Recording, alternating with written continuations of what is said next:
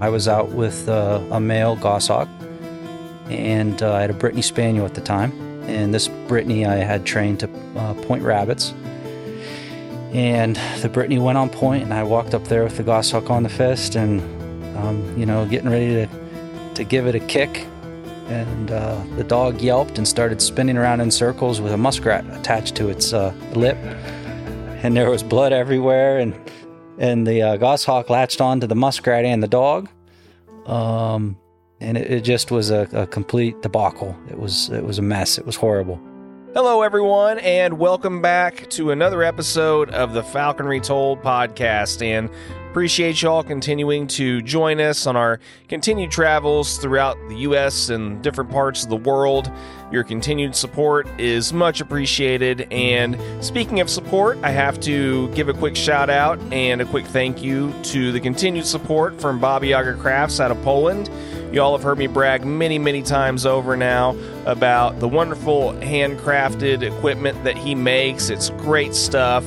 If you haven't yet, definitely check out the hybrid jesses he makes or some of the anklets that he makes with Marshall's Easy Twist nuts sewn into them. Great stuff. If you haven't had a chance to check out any of it yet, head to Bobby Yaga Goshawk on Instagram, or you can find his other contact information on our website at falconretold.com. It'll be well worth your time if you haven't yet.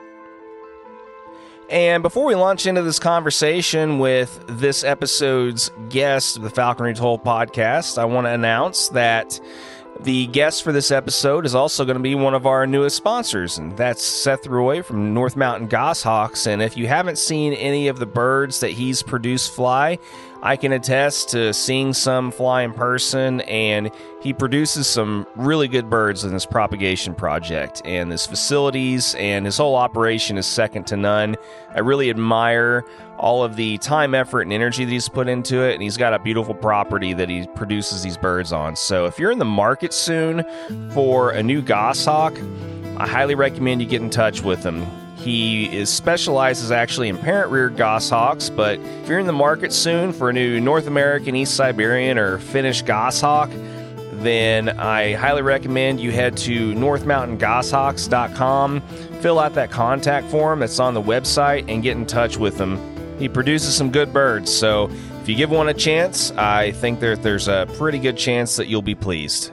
That being said, I'm going to go ahead and turn things over to this conversation that I had with Seth, and we do discuss his propagation project some, and he was nice enough to host us for an evening and have us out while I was recording some episodes not too far from him around the Jersey area recently, and it was really nice getting to know him some as well as his family and seeing that amazing property that he has out there. So I really hope you enjoy this conversation that I had with Seth Roy, and here we go.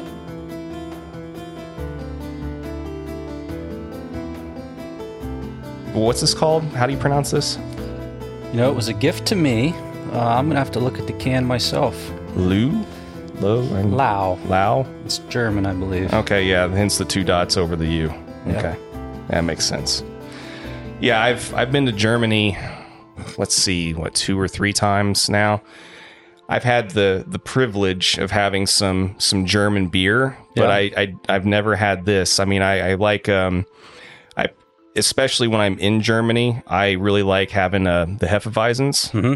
And but yeah, I mean, I've not ever had this before, so yeah, that's some good stuff, man. Thanks for sharing. I've been to Germany a few times myself, and it is always a surprise to me the lack of beer variety. Yeah, well, it's kind of funny because they seem to be kind of beer snobbish in their own way, and it's almost kind of like a German mindset. I have many Germans in my life who I love very dearly and think very highly of, but they definitely are very set in their ways when it comes to certain things, and I've found that beer is no exception. But I don't know what your experience has been with that, but it really is. I don't know if you found this in your travels too, but I mean, it really is kind of a small world once you start getting around it. Yeah, I mean, what have been some of your other experiences kind of traveling abroad, or do you have many? I do. I've traveled abroad for hunting predominantly. Mm-hmm. I've been to Kamchatka. I've been to Russia hunting brown bear. Okay. I've been to Africa, Zimbabwe, and Mozambique a couple of times. I've been to France hunting, many places in the U.S., Canada, New Zealand. I think that checks the boxes there. Yeah, it's not like that's not enough or anything. Yeah, no, I get it, man, and it really is cool. I don't know, like, as you know, I was just recently in South Africa, kind of in and around like the Cape Town area and stuff for the podcast, and it really is interesting, the differences in all these places, not just from falconry, but I mean, just the different laws that they have, how they conduct themselves, the type of industry that's involved with not just hunting, but a lot of other things in general. And I mean, so in all these different places, not necessarily even just like falcon related, but like with the hunting regs and things like that. I mean, what are some of the more interesting like differences that you've seen in some of these different countries that you've been, as far as how they go about organizing, orchestrating, and doing all this stuff? I guess I would just speak in broad terms about that. Sure. For one, I'm always glad to come home. We live in a beautiful place. For anybody that has not traveled internationally, it really makes you appreciate what we have here. Many places are regulated to the extreme. Our falconer here is so liberal. We can do so many things, even though we do have regulations, but we don't have the government thumb holding us down at every corner. And even though it is pretty much still one of the most, if not the most highly regulated hunting sport in our country, I do 100% agree with you, especially after seeing how things are in like South Africa in particular, how their falconry works down there with the clubs and a lot of it. They have a quota they have to put in ahead of time. Yeah. They're allowed to trap X number of whatever species, and they divvy it up. Yep. And someone from the club's pretty much assigned to do the trapping for all the members. And even if you buy a bird, the club still technically owns the bird, even though you spend the money on it. How would that fly here? It wouldn't. It wouldn't. So that's why I always like talking to people that have experienced, especially falconry and other types of hunting in other countries, because for exactly the sentiment that you just said, it really does make you appreciate what you have already. And I mean, if you told people that there was a risk, like in the US in particular, like, someone could just wave a magic wand and be like, well, I don't really like falconry. I don't really like I don't like being dependent on, the limited resources. I don't have these resources to monitor it, regulate it. I'm just going to make it illegal. Yep. And then all of a sudden it's illegal. That happens many places. Yep. And that wouldn't fly very well here either, I don't think. But yeah, man, as far as, I mean, I will give you props. So, I mean, I can totally understand why you like coming back home. I mean, you've built a really nice place for yourself here. I'm really impressed. Thank you. Yeah, you're welcome. Have you been here the majority of your life, or is this like? We bought this property in 2016. Okay. So what's that? 7-ish years now. I spend an inordinate amount of time grooming my property for falconry. To make it easy for me to come home from work and spend 30 minutes or an hour without having to drive, especially when training birds. Keeps me closer to my kids and my wife, and keeps everything on an even keel. And I'm sure that is just invaluable. I mean, time is everything. And, there's no disputing that. Yeah, I mean, having all this land around your property here that it looks like meticulously in some spots groomed, to be able to have that and just walk out your back door, man. I'm not going to lie. I'm a little jealous. It was by design, not by accident. No, I mean, obviously it's definitely obvious that this has been a planned thing for you. And no, I commend the hell out of you on it, man. It really is something that, I mean, for some people, it takes a lifetime to get there. So, I mean, it's great that you've been able to get there and manage to this point. And yeah, I mean, you've got a hell of a place. Like I said, I don't really know what else to say. It's really nice. Pretty cool to walk 100 feet from my back door and fly the Merlin earlier, huh? Yeah, no, man, that was cool as hell. And, I think that if a lot of falconers saw what you're able to just kind of do out your back door here, there would be a lot of salivation and just a lot of overall just envy. It really is very interesting how, I mean, it's exactly like, you can't really describe it any better way. I mean, you can literally walk out your back door, be into game, and not even take 100 steps literally out your backyard. No, it's amazing. But what else are you flying? I mean, I know that we kind of had the imprint discussion a little bit ago, just in, touching it. Not really a big fan. Not my favorite form of falconry, no. Yeah. So, I mean, what else are you currently trying to fly right now, other than, kind of grooming this Merlin and everything else? So, unfortunately, for a guy that doesn't really particularly like imprints and places a high value on trapping passage birds, I am a goshawk breeder, and I am imprinting 3 birds at once presently for the project. The sacrifices I'm willing to make, right? I get it. Not from that angle, but we had that conversation a little bit a while ago too. But yeah, so I have a small interest in trying to breed purlins. A very dear friend of mine and falconer bred purlins for a few decades. He passed away last May. And whenever he died, I obtained a couple of his Merlins and Peregrine Tiercel. So I thought, well, I'll go grab another Merlin this year and try and do that for him. Yeah, see what happens. Yep. So that's why I have the imprint Merlins. My first imprint Merlin. I've flown pretty many passage Merlins. I also have 2 imprint goshawks right now, young birds. One is imprint female Finn from pretty unique stock that I held back. Took me several years to get something from her. I do breed goshawks through natural pairs and natural copulation. That's my preferred method. However, it's difficult and not a sure thing. Where if I imprinted one of these young birds, I hate to put it like this, but a monkey could breed imprint goshawks. I mean, it's not difficult. So I imprinted that bird, and then I also, it's like feast or famine. I was able to produce my first pretty special albitus tiercel, somewhat of a unique color, big bird. So I imprinted that bird as well. Yeah, I mean, I've always been told that having, like an actual chamber pair and chamber raised goshawks is definitely a lot harder. I wouldn't know anything about it. I'm just taking people's word for it.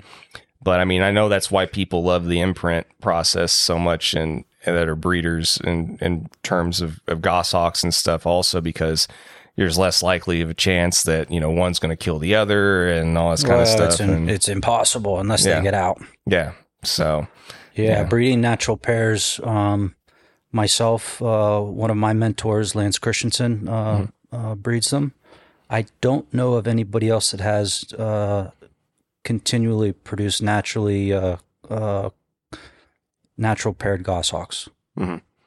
Yeah, and I've heard, I don't know Lance personally, but I've heard a lot about his breeding project and how he goes about, chamber raising a lot of his goshawks and stuff too. I mean, if he was your mentor, do you do things a lot of the same way? Have you kind of changed things up a little bit, or? According to him, I am of a very rare sort that actually listens to what he tells me, and I do it, and it works. Fair enough. I was breeding goshawks before Lance and I, we'll call it, partnered up. Mm-hmm. But he's certainly upped my game exponentially. Yeah. Yeah, I'm very fortunate to have a lot of guys I look up to in the sport, and he's definitely one of them. Well, and I mean, for people that aren't familiar with the process, I mean, you don't have to go into like gory details or gritty details about it, but I mean, what kind of rigors do you have to go through? It requires a much different muse setup, much different breeding facility. They require significantly bigger chambers. You have to keep the male and the female separated until the right time. I could talk about an hour about what is the right time. I'm not going to, because that's kind of like the secret sauce. Yeah. But whenever it is the right time, you put them together and cross your fingers, and sometimes it works, sometimes it doesn't. Mm-hmm. And you might try that several times during a season. And sometimes they just won't get together. A pair that is bred religiously for a decade, the female might turn on the male one day and kill him. Mm-hmm.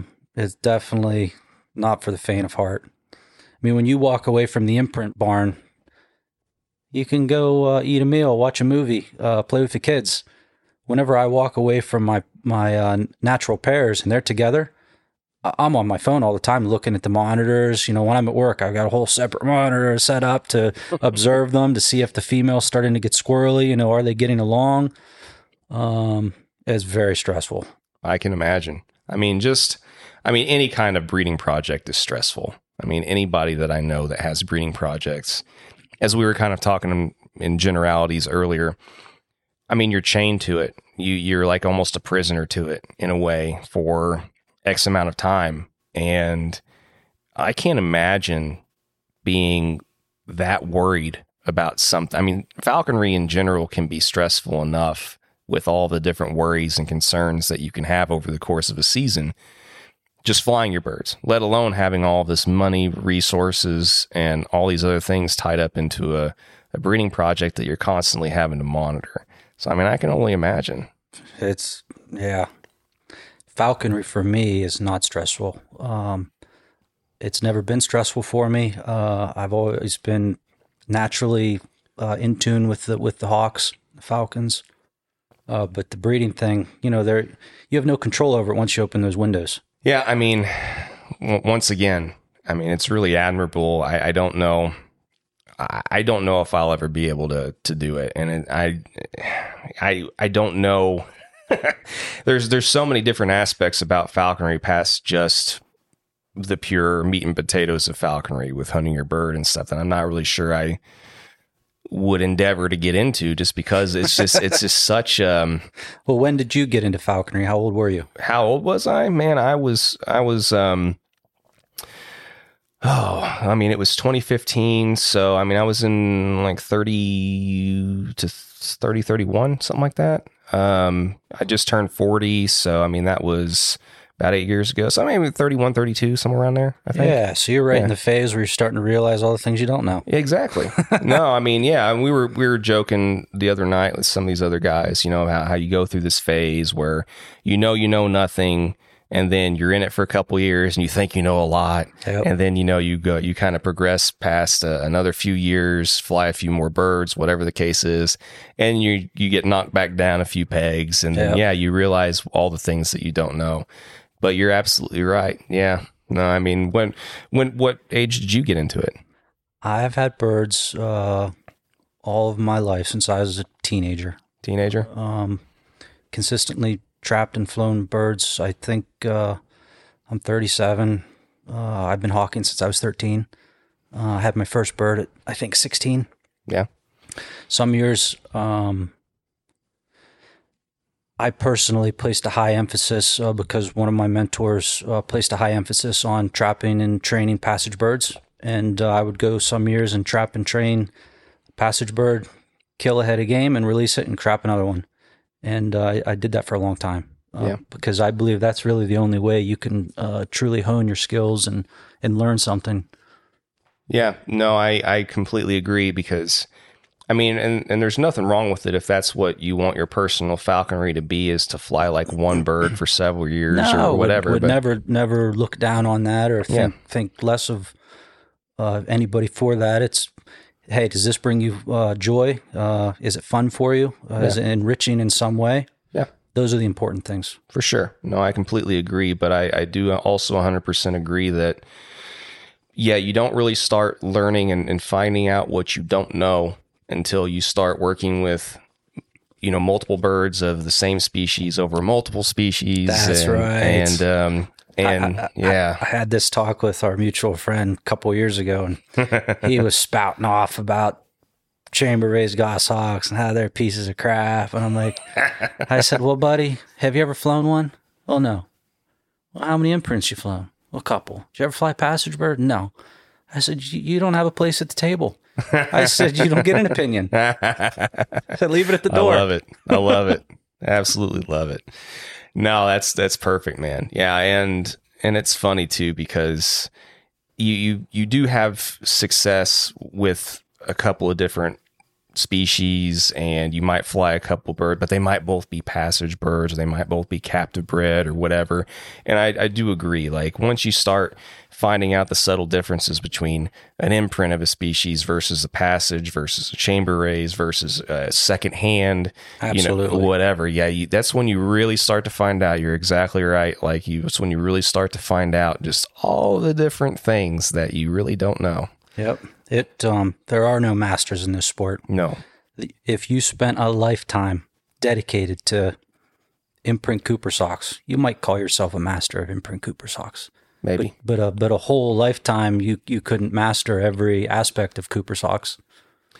Yeah, no, it's impossible unless you were just basically, even if you were gifted $1 billion and just made your lifetime endeavor all day, every day to be just nothing but birds, I still think it would be theoretically impossible. Yeah, because it is. yeah.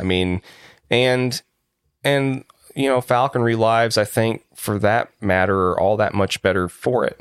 Because as I was talking to some of these guys the other night, you don't want to become a master of this. No, it would be boring. Exactly. If you felt like you become a master of something and there wasn't anything else to learn, then there's no point in really doing it anymore. It's like on to the next thing. Well, then what's the next thing? It speaks volumes that there are so many, I'll call them old timers in our sport that have had raptors since they were, teenagers. Mm-hmm. Not once in their life did they ever set it down. There aren't many, I'll call it a hobby, but it's not really a hobby. There aren't many things you do in your life like that permeate every aspect of your life for your entire life. Mm-hmm. No, for sure. And yeah, whether or not you want to call it a lifestyle, hobby, whatever, to some extent, everybody that's in this sport to some degree has to mold their life around it. To what extent is up to them. Yeah. But for sure, it's going to make an impact. There's going to be a sacrifice somewhere because of it.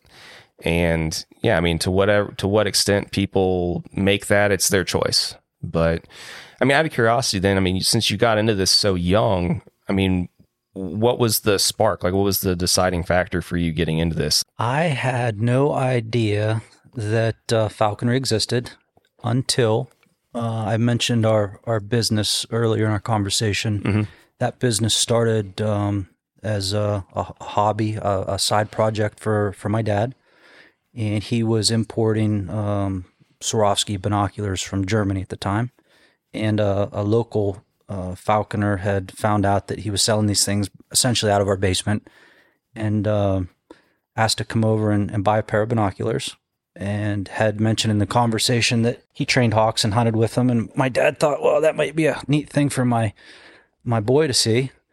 And I sometimes think he wishes he never asked him to bring his bird over, because it changed the course of my life. Mm-hmm. Every day I do something falconry related, and it hasn't made me any less successful as a person or as a husband or as a friend, but it's certainly a time suck. If you're doing it, you're doing it. You're not setting it down. No, exactly. And that's like I just said a minute ago, man, it's just like, it's to what extent. Some people make it like their complete life endeavor. Some people, it's just a casual thing to do every so often on the side. A lot of people are kind of in between that. But I think as long as you can make sure that you can have some degree of happiness and there's a balance, That's it. Yeah. I mean, keeping things on an even keel, very, very difficult. Yeah. You look at around a lot of our contemporaries, high divorce rate. Yep. A lot of unhappy marriages. Yeah. And then, even the falconry couples that become falconry couples, it's like, sometimes I wonder, because I've got a lot of friends that are, husband and wife falconers and things like that. And there's been some times where I've had this internal debate whether or not it would make life easier or harder. You can talk to my wife. She holds a falconry license. Well, she can be part of our round table later. Oh, Jesus. You don't want that. Yeah. I just, but I do have a spouse though. That does that has the same profession as me. Mm-hmm. And some people think, oh, well, that makes your life a lot easier, right? No. It becomes like a competition of who had the crappier night, and it's like, well, I had this bad, and well, I had, and then so it makes you wonder if it wouldn't kind of, spiral down into that ring of hell. Yeah, that's definitely a ring. Yeah, well, I mean, what's your experience been with that then? I met my wife freshman year of college. Mm-hmm. I was dating her for a very short amount of time, and I suckered her into getting a falconry license. So she trapped and trained a few red tails, and after that, just maintained the license. Yeah. So she understands the process and is very understanding of all of the birds in the house and the perch in her kitchen and her living room and her TV room. Mm-hmm. I think it's important in a spouse that they have an interest as absorbing as yours, not necessarily the same interest. Mm-hmm. So her interest is horses. She rides horses every day. Yeah. So she doesn't give me any flack whenever I say I'm doing something with the birds, because I don't give her any flack whenever she's going out to scoop horse crap. No, that's a good relationship. I think it all goes back to the balance thing. Yep. Yeah. Well, and I mean, so do you guys breed horses too? No, she just rides. Yeah. And to be honest, I'm embarrassed. I can't speak about it more eloquently, but I think it's dressage or hunter jumper. My kids are in pony club. They ride every day as well. But they get on the horse and they do things. That's all I know. Not my thing. I don't get along with the horses. The horses don't get along with me.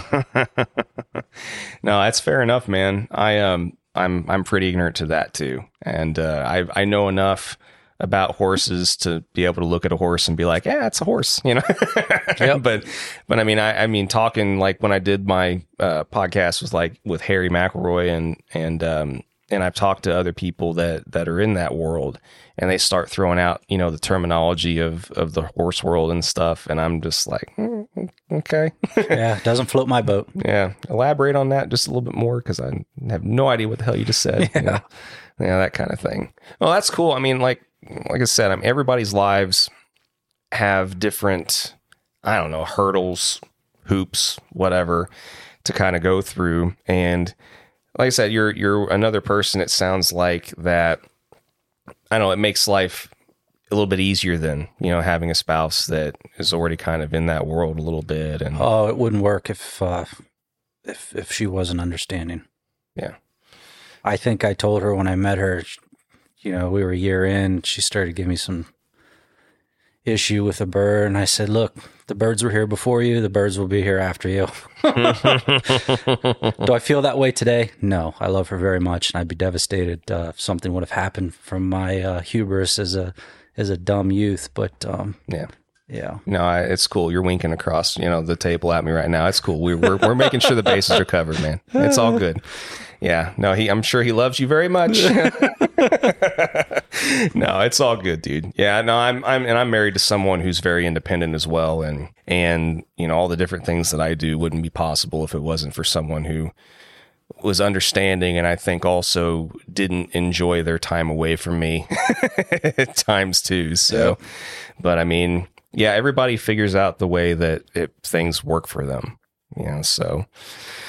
But as far as, kind of going back to the breeding project then, I am curious too. So whenever you do have birds that are hatched and you have these different chambers, and I mean, how do you go about, chamber raising some of these birds then? I mean, is there anything, you don't have to go into this, if there's a special sauce or a special, recipe for that, you don't have to go into super detail either. But I mean, how do you go about like getting these birds kind of, socialize with each other and, keep them from... Well, I think there's an important distinction in the terminology, and everybody wants to use the word chamber goshawk. But a more appropriate term for what I'm doing would be called parent-reared goshawk. Okay. Mm-hmm. There's a dad, there's a mom, they're in the chamber, they're doing everything. There is no human intervention. Mm-hmm. I believe that is of the utmost importance. I've tried. I thought, well, I'm going to let an imprint female goshawk raise these babies in an imprint chamber and look at everything that an imprint would normally look at, people, cars, lawnmowers, parties, dogs, and think, yeah, I'm going to get the best of all worlds. I'm going to get a calm goshawk that's basically manned coming out of the chamber without all the work of an imprint. Passage manners. I couldn't have been more wrong. I couldn't have been further from the mark. I had a very skittish goshawk that it was the worst of all worlds.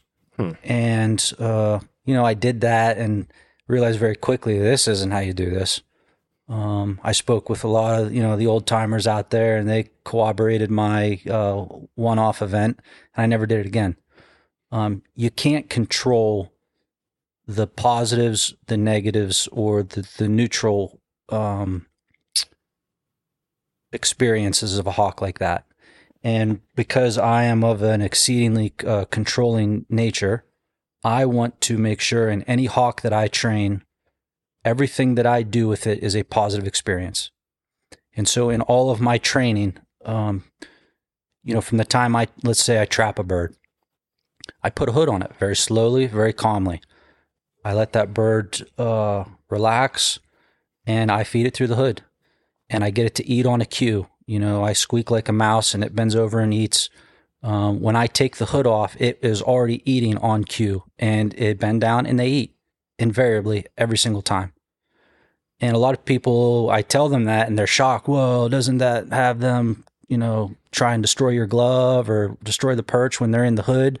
I said, no, boys, girls, we're not feeding them through the hood forever. This is just in the beginning, depending on the bird, a day to a week.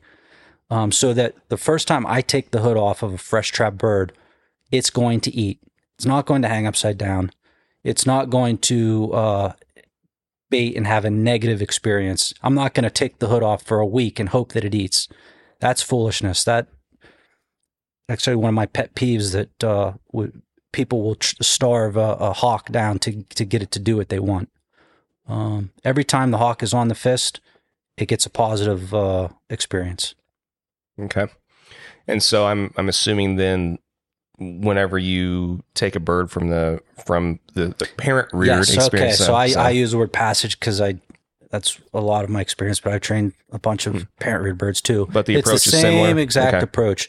That hawk, that goshawk comes out knowing that it's a hawk. It was raised by hawks, and because of their age, they're very easy to manipulate and train. They're not like a passage bird that's experienced freedom and has been out and had all these other experiences. The typical parent-reared goshawk pulled from the chamber, in my experience, is killing bagged game from the fist, 10 to 14 days. That first week is a very easy manning session with food. Okay. And I mean, so it pretty much comes straight from the chamber then with the parents. You don't like intermix other birds that with in other chambers or anything like that? No, if you mix siblings up, that can go wrong. The females in particular are very aggressive. So I will leave a clutch of youngsters, which could have came from different birds in the beginning. They don't have to be related, but they have to be raised together. That's the important part. Gotcha. So you have 3 or 4 goshawks in a chamber. Whenever they're about hard penned, you pull them out and train them. Okay. And when you say that on average that you like to have, your experience, them taking bag game or whatever within 10 to 14 days. Are you using anything, training tool wise in that interim also? Are you using like lure machines or anything like that? Or are you doing anything kind of in the interim with that as well? I say bag game, lure machine, interchangeably. Okay. Yeah. The important thing with training young birds is that you do not appear to be the source of the food. All the all the food that, what am I trying to say? You don't want them, the food association. Yeah. I personally don't do a food association with any of my young birds. You showed up and there was a goshawk out to hack. Mm-hmm. The way I get that bird back is I'll set up some sort of baggie. I'll track it down with the telemetry, or I'll just pick it up off the ground. But I very rarely will go out with the lure machine or with the lure and just call the bird down. Mm-hmm. I have almost zero recall over any of the young birds that are flying around in my yard all day. Okay. I find ways to pick them up and get them inside for the night. Okay. No, my daughter is peeking through the window. I don't know what she wants. She's just waving. She's just looking. She is a falconer as well. She is? Yep. Really? Not on paper, but she has helped train 3 birds over 3 seasons. Well, she probably already knows way more than most apprentices then. I would argue that she knows way more than most falconers. Yeah, there is that. I was going to let you say it, not me, I know you're probably partial, but... I'm actually very hard on my kids. I shouldn't be. She can hood any bird she picks up. She knows how to tie a falconer knot. She can walk a hawk out to a perch, and she's 8 years old. Yeah. No, that's incredible. Maybe I should be talking to her then, You should be. No, that's cool, man. Well, and I just want to say also, I have to give you guys props. You're very polite. And I was very impressed, whenever. And it's like, hi, my name, if you want something to drink, They're just animals. You got to train them the same way. It's like, I'll give you the tour later. Okay. No, it's very, very, very polite daughter you have. Thank you. Thank you. Yeah, no, major props to you on that as well. But, well, that's cool, man. I'm glad that my kid, he's 15 now. He could give 2 craps less about falconry. Yeah, he really has no interest. I think he's been hunting with me maybe 3 times and wasn't a big fan of it each time. So I never forced him. But well, and so I guess that pretty well covers. In a nutshell, kind of what you do with your breeding project and kind of what your general approach is to. Some of the dealing with these birds initially and stuff. But I want to go ahead then, and I don't know if you were given the heads up. I hope you were, but I hope you have a couple of particular hunting stories or something that kind of come to mind, or a couple of experiences. It doesn't have to be hunting per se. Experiences with either hunting, birds, dogs, your breeding project, anything that kind of come to mind as some of your more fond memories in falconry. When you pulled in, Casey said, hey, he probably will ask you this question. So I had a little bit of a prep. Yeah. I've been, like I said, I've had hawks for 2+ decades now. And every day you go out, there's always something interesting to see. So it's hard to think about one particular experience, but I do remember one hunt that was quite funny in hindsight. I was out with a male goshawk, and I had a Brittany Spaniel at the time. And this Brittany I had trained to point rabbits. And the Brittany went on point, and I walked up there with the goshawk on the fist and, getting ready to give it a kick. And the dog yelped and started spinning around in circles with a muskrat attached to its lip. And there was blood everywhere. And the goshawk latched onto the muskrat and the dog. Mm-hmm. And it just was a complete debacle. It was a mess. It was horrible. And you were doing what this whole time? Cussing, yelling, screaming, trying to kill the rat, and trying to kick the dog, trying not to break feathers on the goshawk. Oh man. that's hilarious. It seems like every falconer's got at least one of those debacle stories. You really haven't been a falconer longer than 5 minutes if you haven't just had at least one complete cluster of a hunt at some point in time. When you think about everything that can go wrong when you're out there with a wild bird and in an unstaged place, it all can go wrong. For sure. And especially once you start incorporating dogs and other things, like every new X factor that you incorporate, it's like the percentage, like, yeah, you incorporate your buddies or other falconers and the X factor goes through the roof. Oh yeah, for sure. Even something that doesn't seem like it would be that big of a deal all of a sudden gets multiplied exponentially whenever you have eyes and you have to listen to the heckling afterwards too. Yeah, no, that's hilarious. Well, I mean, what was your biggest achievement, just out of curiosity, like with this massive breeding project that you've worked so hard to build up and stuff too? I mean, what's been kind of your crowning achievement so far? We all have personal goals, and like this year, my goal was to hatch every fertile egg that I had, and I did it. I hatched eggs that were thin-shelled, pockmarked, oblong, too small, too big. I had 100% hatch rate on fertile eggs, which I thought was pretty cool because it's not as easy as just throwing them in an incubator. They're not chickens. Yeah. Tracking weight loss to the 100th of a gram and having to manipulate those eggs in various ways to get them to hatch. It kind of flips my switch. All the power to you, buddy. God. Well, like I said, man, that the thought of managing that, like I said, it just stresses me out. I mean, I'm glad that guys like yourself, get your kicks off of it. I mean,